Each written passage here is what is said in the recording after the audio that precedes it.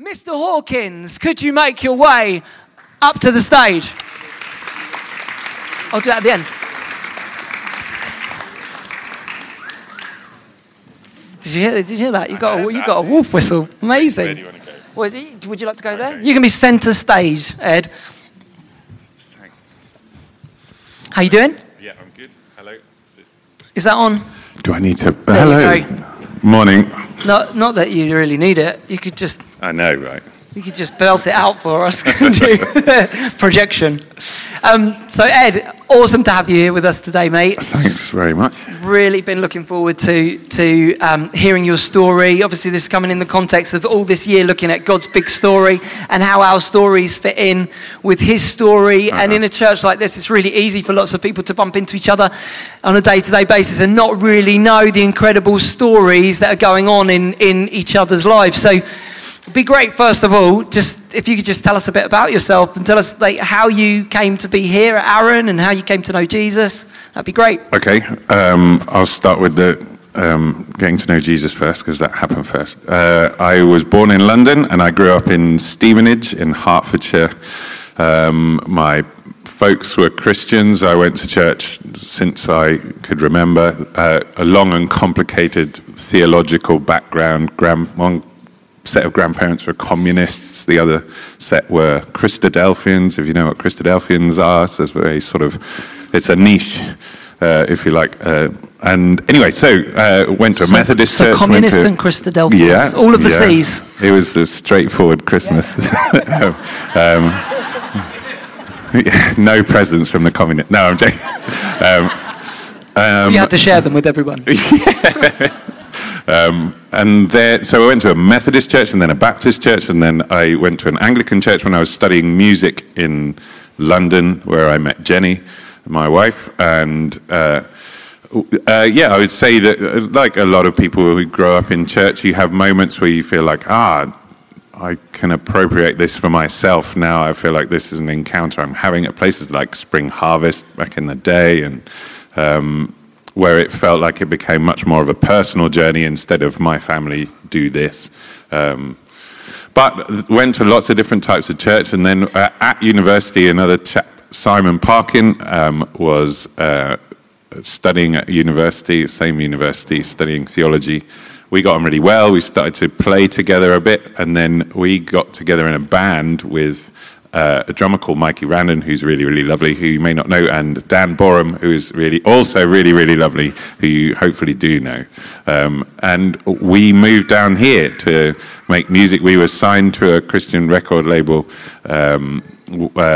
with a lovely A&R manager called Andy Harson. You may also know him. So it's all very incestuous, and we also know. Lovely people. Yeah. So that's how we ended up down here. Within a very short space of time, for various reasons, that project kind of turned into something else, and then eventually folded. We were at the stage where we were trying to work out what to do next. Jenny and I didn't really have any roots down here in Sussex, but apart from the great friends that we'd made, and that made us want to. We were recently married. Within 3-4 years, our sort of main raison d'etre for being down on the south coast had kind of gone, and Arran and the sort of family we made here really was our reason for staying down here, and we've stayed ever since. Sorry, how many years ago did you say that was? This is 15 years ago. Amazing. Oh, yeah. That's so great. So, Ed, tell us a little bit about what you are up to these days, and the amazing story about how it came about. So I studied as a trumpet player, and I was working as a trumpeter in orchestras, which is great fun to do, but very hard to make money from. And it's easier to make money playing in wedding bands and things like that, actually, if you do it. So I was doing that and doing teaching. I was teaching in a school with a good friend of mine was the singing teacher there, and we were sitting in the pub, and she just started giving lessons to Jenny because she was tiring her voice out in the classroom, and we were chatting about that, and she was listening to me talk, and she was like, I think you should give it a go and like have some singing lessons. And so I just started doing it for fun, and the way I would describe it is, as a singer, singers talk about their instrument their voice kind of separate from their ability to use it, if you see what I mean. Like a guitarist would talk about their guitar. So I happened to have been born with a useful instrument. It was a bass instrument, as you may be able to tell, and that's rare. I didn't realize, but that's a less common voice type, and also it's easier to be a late starter if you're a bass. Just for physical reasons. But it was like being told that the car you have is quite a good car, but you don't know how to drive a car.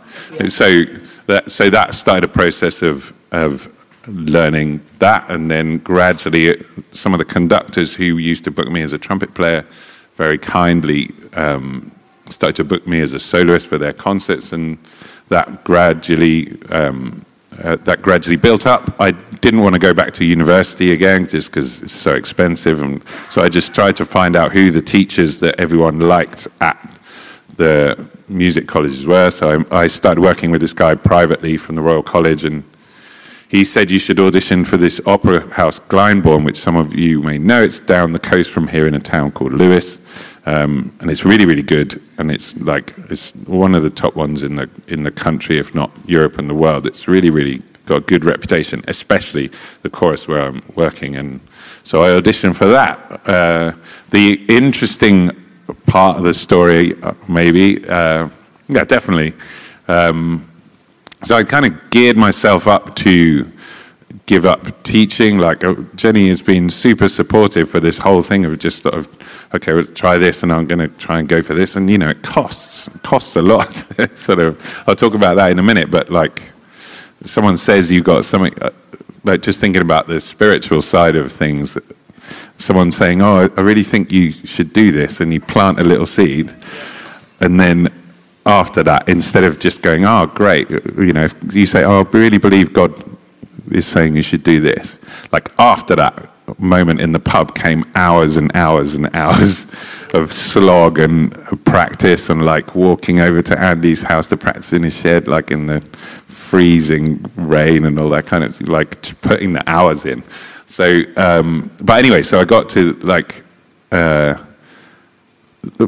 the day before my audition, I think, for Glyndebourne. So I've been building up and building that. But I got diagnosed with testicular cancer like the day before my audition for this that I've been building up for ages, which was a big shock. Yeah, I could tell in the sort of appointments that I'd had to sort of go, what do you think?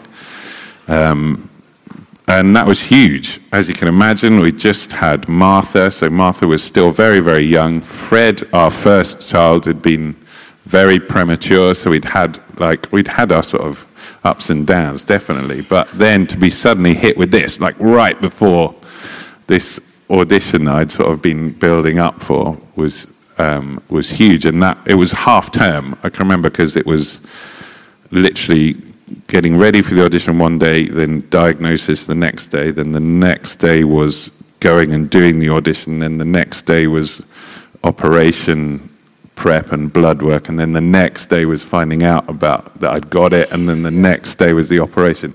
It was like a craziest half term ever.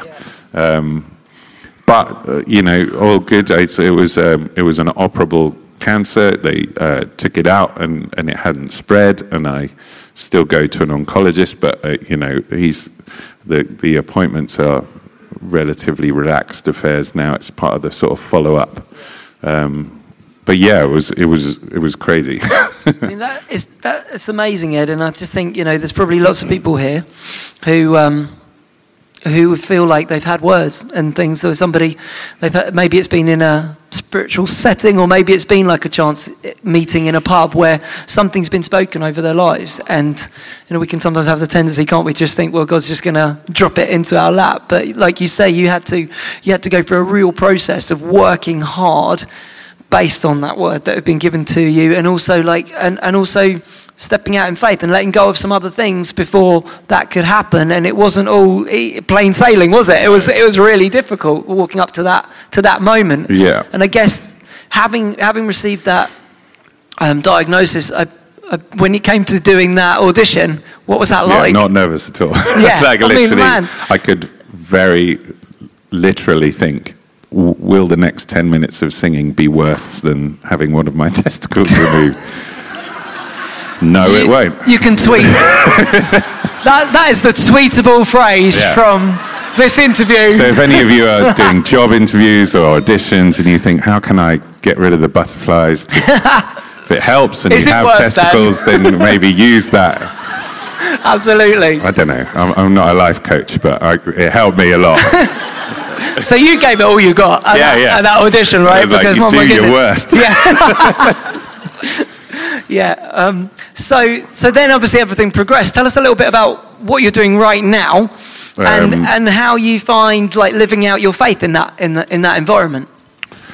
There's so much to talk about how, like for me, it was a huge thing to go from essentially working not just for myself, but kind of by myself. I was playing at gigs and I'd turn up and hello and go away, and then and teaching as well. You know, I'd interact with like the receptionist signing in, and then it would just be teaching lessons to kids and coming in. So I never really had a work environment with colleagues my own age until I was thrust into like 6 days a week, very emotional, very, very driven people who are really like, they've genuinely set, their goal is to be the best in the world at what they do, like everyone at work, and working out what it's like to be surrounded by that kind of drive, what fuels that drive in different personality types. Like there are some people who are quite difficult to work with, but I have a lot more grace when you see like you're walking a tightrope, doing something incredibly difficult on a stage. Like I get why you have those defenses, and like, do you know what I mean? Like it's a very complex, and it's full of complicated personalities, and working out how you fit into that, and I guess how on earth you start to model something different. There's a lot to say about it. I would say that the thing I've noticed is that the people who survive the best are the people who are interested in the graft as opposed to the applause. And I think that's a very useful analogy for life. I think a lot of what we see nowadays in the media, and a lot of the game shows, and the like X Factor, it's great and it's exciting, but it's fueled by the idea that the applause is the most important thing. And I've seen it time and time again with people, and without faith even coming into the conversation, the clapping is not enough. Like it won't last for you. The feeling of it going. And I've seen it. Like I see it. I was on stage last night. Like everyone loves it, and it's like the feeling when everyone's applauding a show that they love. It's great, but it's not ultimately fulfilling. And I think whatever you find in your life that you feel like is your passion, you have to love the graft of it. Because if you only love the clapping, like it won't last. And even before God gets involved in that. And I think if you look at the people who are very fulfilled by what they do, and actually maybe allowing God fully into what they are trying to do with their life, the applause that you get gets less and less. I always think when Jesus talks about do not be like the Pharisees when they do this and do this. They have received their reward in full. It's like, well, if you wanted clapping, you've received your reward in full. Like if the thing which you tie your personality to is people hitting their hands together at you, then congratulations, that's what you. But if you're looking for something deeper, like that always stuck with me. That like you've received your reward in full, but it's not about that. It's about like the sweat of it. If you love the sweat of it, and God definitely is to be found in that kind of effort. Absolutely. You, when we chatted before, you said something that I really, really loved. I'm not going to say it to steal your thunder, but do you remember what you said about being good news? Oh yeah. It'd be great for you to say something about that in your context. It's really hard. I live in a really odd bunch of people because there are people who So singers will often come from a choral background. So there are people at work who have lived in a cathedral since they were 6 years old. Like, how do you and they have no interest in faith at all. But where do you start with that? Like, that's a really interesting sort of balance. A lot of people know church music. When I'm on tour, there's quite a bunch of people who will go to, we've just been to Norwich and Canterbury, and they're lovely places, like, and they will go to Evensong, because they love Evensong, and they will go, they're singing the Stanford in G, that's nice, I like that one. Or the worst among them will be like, I hear the tenor section is awful, let's go and listen to it. Do you see what I mean? But they'll go to this beautiful, no, just sing deliberately loud. It's embarrassing. But how do you talk about your faith in an environment? That's why I do at church. Yeah, right. But how do you talk about your faith when you've got that, you've got people who are just like, just relationships breaking down and forming when they shouldn't form, and arguments and egos, but everyone with a sort of what's noticeable about most singers and most actors is they have very high emotional intelligence. They just do. They think themselves into other people's skin, so they spot a fraud a mile off. Like, they're very quick to be like, oh yeah, whatever. So when we were talking about, like, how do you be good news in the era of fake news?